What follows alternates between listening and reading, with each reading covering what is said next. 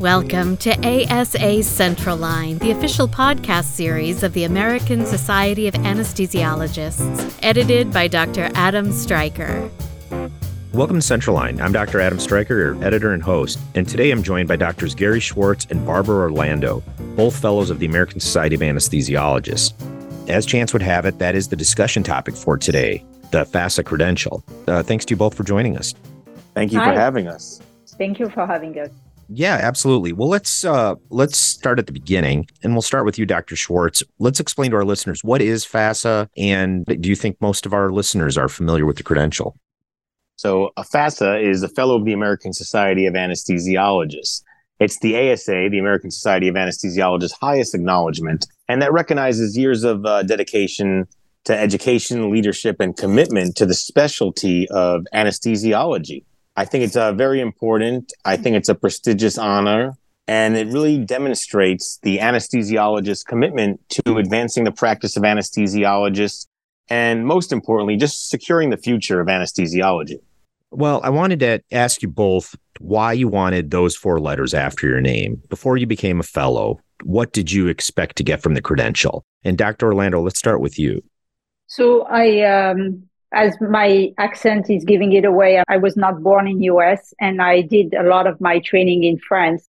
And when I arrived here, I had to retrain. And I think the way I arrived into the ASA was by having to do a lot of work on the way I was handling my family, because I was way older than the average residents. And I started getting involved with ASA as soon as I was a resident and then as an attending. And I wanted to really get involved in committees because I felt that that was kind of a recognition of the hard work I had put in to become a physician here. And as I got more years as an attending, I noticed that my involvement in committees was a recognition, but also was a very important work to help the other residents and young attending to be more involved and to do more things for the community. And I think having those four letters was really the achievement of what I had been through throughout my life. And I'm very proud of it. And Dr. Schwartz, how about you? I agree with Dr. Orlando completely. We know anesthesiologists are some of the strongest advocates for patient safety in the whole house of medicine. We know the ASA stands for advocacy, leadership, and scholarship. And becoming a FASA was the ASA's highest honor, just to show our commitment to the field, our contribution to learning, and the future of anesthesiology. And it was just important for me to obtain this recognition for all the hard work that all the volunteers, the physician anesthesiologists. It recognizes our expertise and just the sustainability of the practice of anesthesiology and the specialty. Just to delve into it a little bit more, why is it so important to demonstrate this value and knowledge and your skills to others with this designation? I think one, to our peers, just so they can get more active in the ASA, but also to our patients. Not every patient knows what a physician anesthesiologist is, what they do, our level of expertise, our training, our role in research, and just patient safety. So in my pain office and in the operating room, I've had patient ask what it stands for, and I get to explain it to them so they know what a physician anesthesiologist does, what am I there to do, how their safety is my number one priority. So it piques the interest of my patients, so I get to explain our specialty and what we do. I totally agree. This is really important for our patient in terms of patient safety, but also to our other colleagues, because as an OB anesthesiologist, I work very closely with nursing team and OB team. And I think it's really essential to establish ourselves as the guardian of patient safety and to establish the knowledge we have, because very often, as Dr. Schwartz said, a lot of people, even in the medical community, feel that anesthesiologist is kind of a specialty a little bit on the side. So I really believe it's so important to have strong knowledge, strong basis in society that are nationally and internationally recognized, And it makes a big difference, I believe, in the interaction you can have with those teams. And in the age of social media, to kind of parlay on what Dr. Orlando says, we all have like the memes of the anesthesiologist sitting on the chair or the Sudoku or sitting on their phone. It really advocates us as the champion of patient safety, which I think is important to get the word out to our patients, our politicians, and just our other specialists in the medical field, nursing, etc. Well, let me ask you both. The organization's obviously been around a long time, but compared to some other organizations, we have not had this designation for the Society for Anesthesiologists till recently, relatively.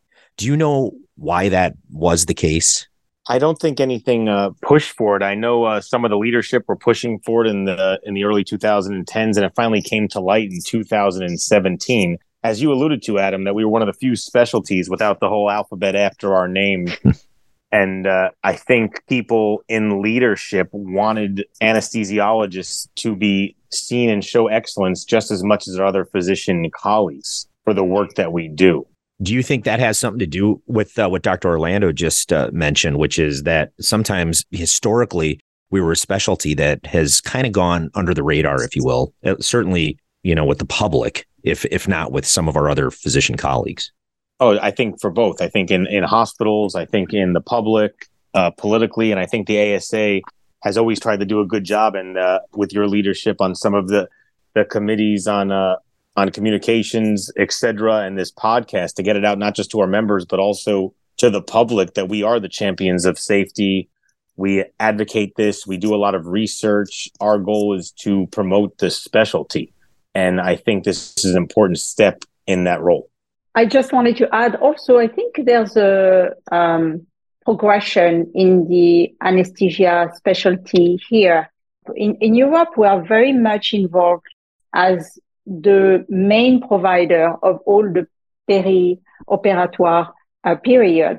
We do the pre, we do the intra, and we do the post. And we are really the one taking care for the patient in all aspects. We do our pre-ops, our clearance, we follow the patient during the surgery, and then we follow them post-op, which really gives us a lot of value in the eye of the patient and the eye of the other physician. And I think in US, and at some point we had lost that, and we're trying to regain it by being way more involved in the whole peri-operatoire care of patients, peripartum too, since in OB anesthesia, that's also what we try to do more and more.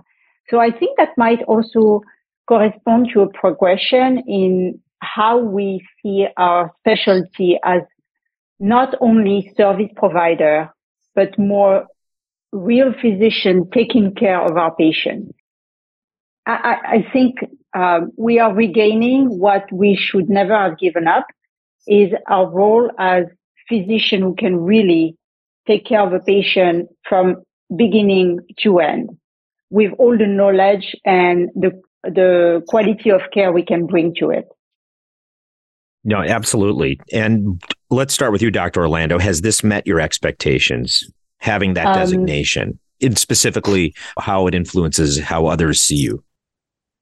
So actually, it's interesting because I was in an executive leadership meeting course training on Tuesday, and it turned out that one of the aspects of that course was media relationship, and someone from the media for the hospital was telling us that if we do any podcast or anything like that, we should really let them know. So, of course, since I had a podcast with you, I disclosed it to the media person who was there, and she was like, "Oh my God, but that's amazing. We should definitely advertise on the hospital website. You should contact that person who is in charge of the scoops, is all the news that are pertinent to physician staff in the hospital."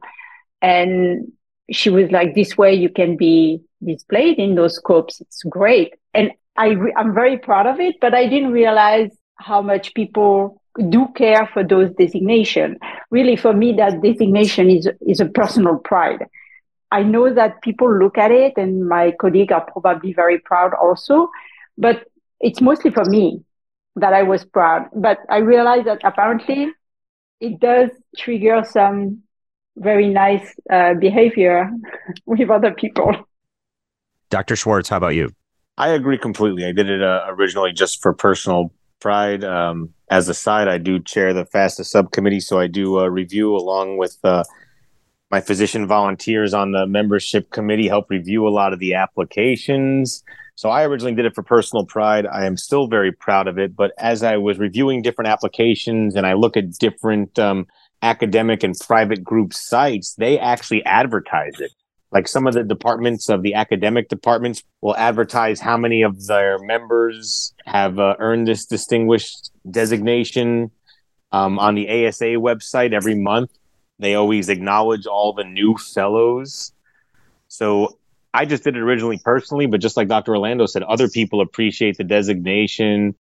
It's also been nice when patients or nurses or other specialties ask what it is, so they could just learn and appreciate more of what our specialty does. I imagine there's still a little bit of misunderstanding about the role of us as members of the American Society of Anesthesiologists, and that everything we do for the society is voluntary. Well, I think it's voluntary in terms of that we do not get any monetary value on it. But I think the future of our specialties and subspecialties are paramount, not just for our careers and the careers of our colleagues, but most likely we will be patients at some point if we had to play the odds. So we want to make sure that physician anesthesiologists have a role in patient safety going forward. It's in ourselves and our own best interests. Yeah, like certainly necessary, but also what I wanted to emphasize was the fact that really the society is made up of members who are volunteering their time for the betterment of the specialty and the organization. Oh, no, it is completely voluntary. That's how we are here. They're providing the Zoom for us, which is quite nice, and some of the administration. But I believe all three of us have fulfilled our clinical duties today. We have our familial duties as well. And this is in between the whole meeting. Obviously, the ASA staff does a great job of organizing everything, but all the lectures, all the work is the physician anesthesiologist's voluntary time. Along with the ASA staff, we would not be able to do this, but there's a lot of time going into fighting for our specialty. The monetary aspect is really not the only thing that really we should look at when you do something at work.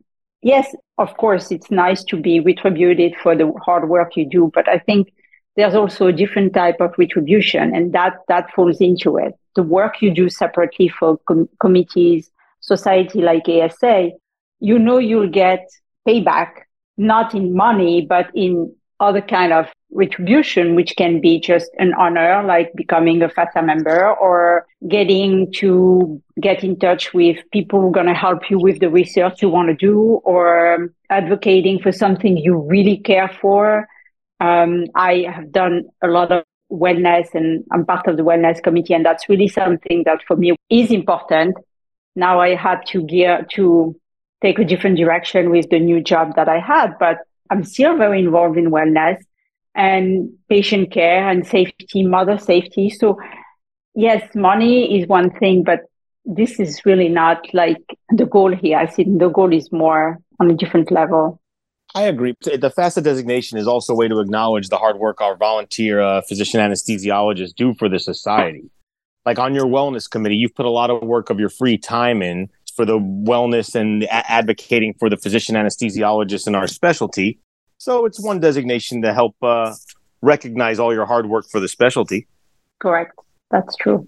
Yeah, certainly. The voluntary aspect, the reason I wanted to emphasize it is because I want our listeners to understand. I'm sure the vast majority of our listeners know this, but especially younger physicians maybe, or physicians in training, may not understand that to sustain the society, to sustain professional involvement, it does take volunteers for the betterment of the specialty. And as Dr. Orlando pointed out, it has its own rewards. I just wanted to throw that out there for people that may not think about it and may not be as involved, but understand that, decisions that are made, guidelines that are put forth out of committees, these are all done by fellow physician anesthesiologist colleagues. And I think that brings up one misconception. To be a FASA or to move along with the society, you don't have to be a chair of a department. You don't have to be an ASA member of 25 years. or run a clinical department to, number one, be a FASA, or two, to get involved in an ASA committee. You volunteer, you show interest, and people always appreciate hard work. But you do not have to be practicing for decades and decades to receive this designation. Absolutely. Well stated. Have there been benefits you didn't expect, things that have surprised you? One that I didn't expect is that people ask about it. And now I'm more used to it because I've had this for a while. But people in my department, patients, it also showed my department, as I was a more junior attending, that I had leadership goals, expectations, and also criteria to move up in my own career. Because everyone has their own little departmental politics and the different advancement, either in your private group or your academic department. And this is something that I was able to do outside of it. So my group appreciated the hard work and realized that I had expectations and also acknowledgement from the ASA that I could bring the group even more than I do. Dr. Orlando, you mentioned before how the organization wanted to put the podcast episode on or advertise that, but is there anything else that comes to mind about you getting the FASA designation?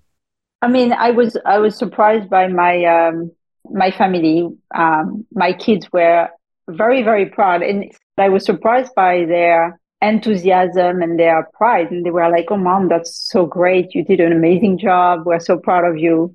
Everybody was really proud. And I wasn't really expecting it because I was like, they're probably not going to notice anything, but they did. So that was also very nice. Excellent. Well, I certainly have more questions for both of you, including some of the specifics of earning the FASA designation. So if you don't mind sticking with me through this short patient safety break, that'd be great. Hi, this is Dr. Jonathan Cohn with the ASA Patient Safety Editorial Board. Mitigated speech and incivility can both have negative consequences on team performance. In times of urgency, healthcare professionals should voice a concern at least twice to ensure it's been heard, using an increasing level of respectful assertiveness. One tool for using graded assertiveness is to use cuss words. First, state your concern. If the message is not received, explain why you are uncomfortable with the situation. Finally, announce that there is a safety issue. Other acronyms for graded assertiveness exist, but whatever method you choose should be universally used at your institution so that the team gets accustomed to the signal words and understands their use indicates that there is a serious safety concern that must be addressed. Being as direct as possible while remaining respectful is the key to successfully communicating a threat to patient safety.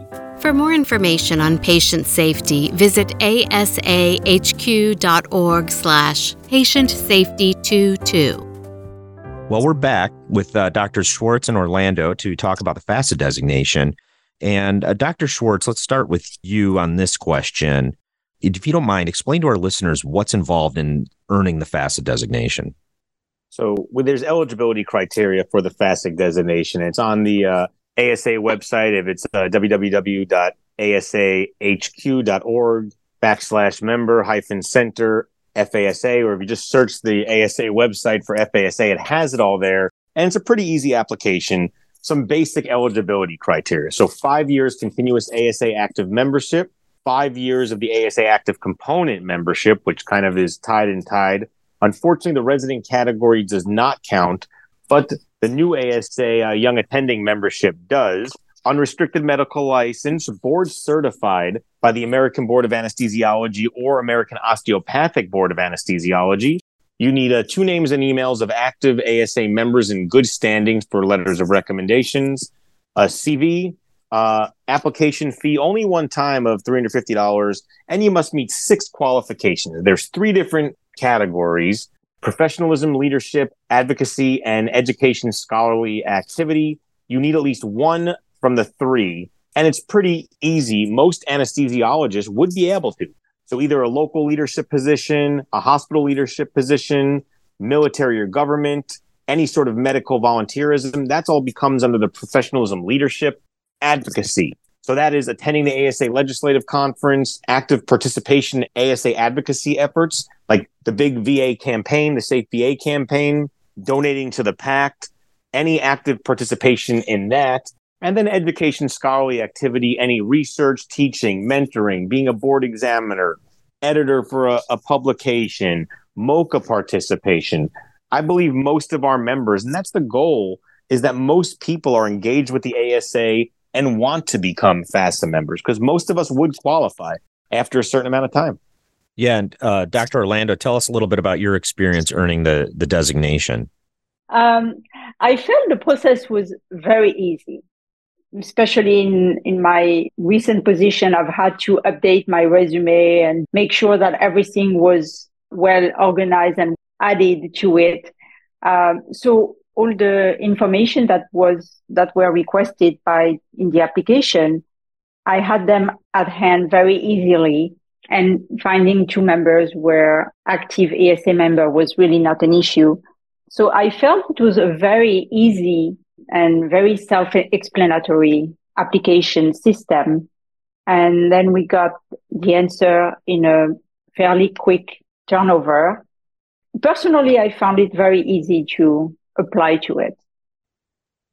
Yeah, and this is the one time I want to give the shout out to the ASA staff. I know Mike Ellis and his team, they do a wonderful job organizing the information, talking to the component societies, double checking all the records on the CV so the FASA subcommittee and the membership committee could get this information out. We've tried to make a process that's foolproof and very easy to do for the applicant and for the 2 letter writers. And just so everyone knows, the letters don't have to be like a multi-paragraph like you're looking for a promotion. It could just be a simple few lines that everything is correct in your application and you believe that the designee is deserving of this designation.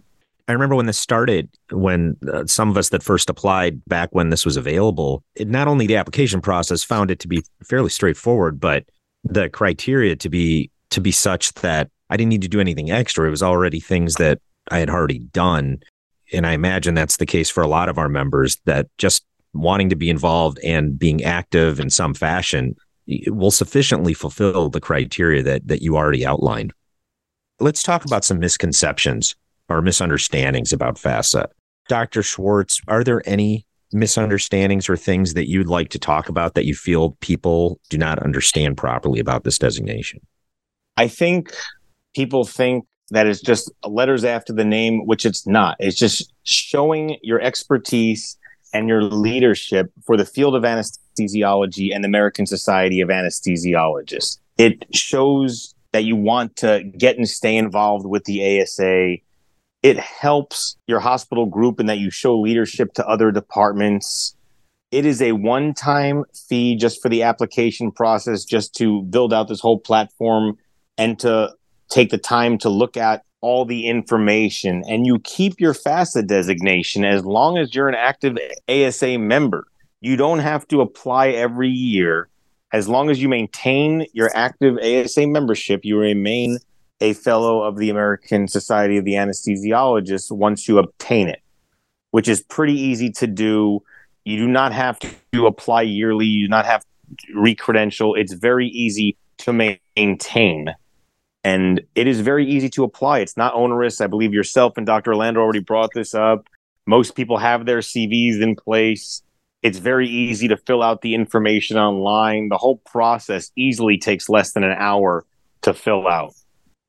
And Dr. Orlando, what advice do you have for anesthesiologists that are not sure about moving forward with trying to earn their FASA designation? So I was surprised by the low number of people I know who would totally qualify for that, who applied for it. I think a lot of people do not know what exactly that entails. And a lot of people have a misconception on how you can obtain that designation. They think that it's much more complicated than it actually is. So within my division, I can say there's at least 4 other people who could totally apply for that designation. And as a matter of fact, now that I'm thinking about it, I'm going to send a text to all of them and tell them to apply for it. But it's interesting because I think it's not advertised enough among our community. What do you think the reason is? The ones you were talking about, is it just that maybe they don't know what it is, they're not sure about it, or they haven't heard of it, or is there some other hesitation? I think most people have heard of it. I think they have a preconceived idea. And I was a little bit like that. In my mind, it was more like an achievement you get toward the end of your career. That was my misconception.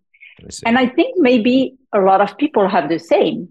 You don't need to be ready to retire to apply for that designation. I think that's probably one of the main misconceptions.